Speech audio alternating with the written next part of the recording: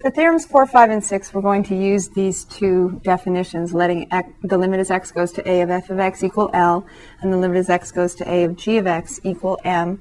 And so for theorem 4, you're going to see why we needed both the limit as x goes to a of f of x and g of x, because we have the limit as x approaches a of f of x plus or minus g of x.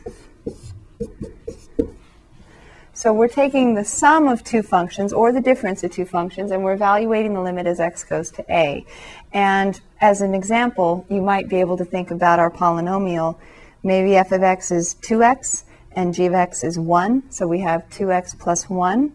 And we know that when we evaluate that, we can just plug in the a for the x, right? 2x plus 1 we plug in for the x.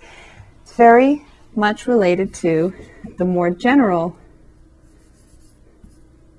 the more general limit of the sum or difference.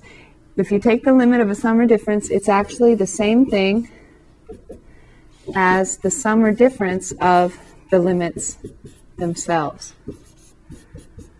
So what that means is you can take the limit of a sum or difference and you can break it up into the sum or difference of the two individual limits. You can take the 2x and deal with it, and you can take the 1 and deal with it separately. And what's the limit as x goes to a of f of x?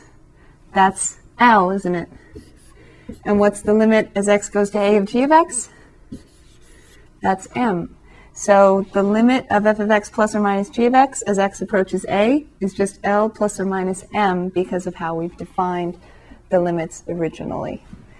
So theorem 4 says the limit of a sum or difference of two or more functions, actually, you can extend this to more than two, is just the sum or difference of the individual limits.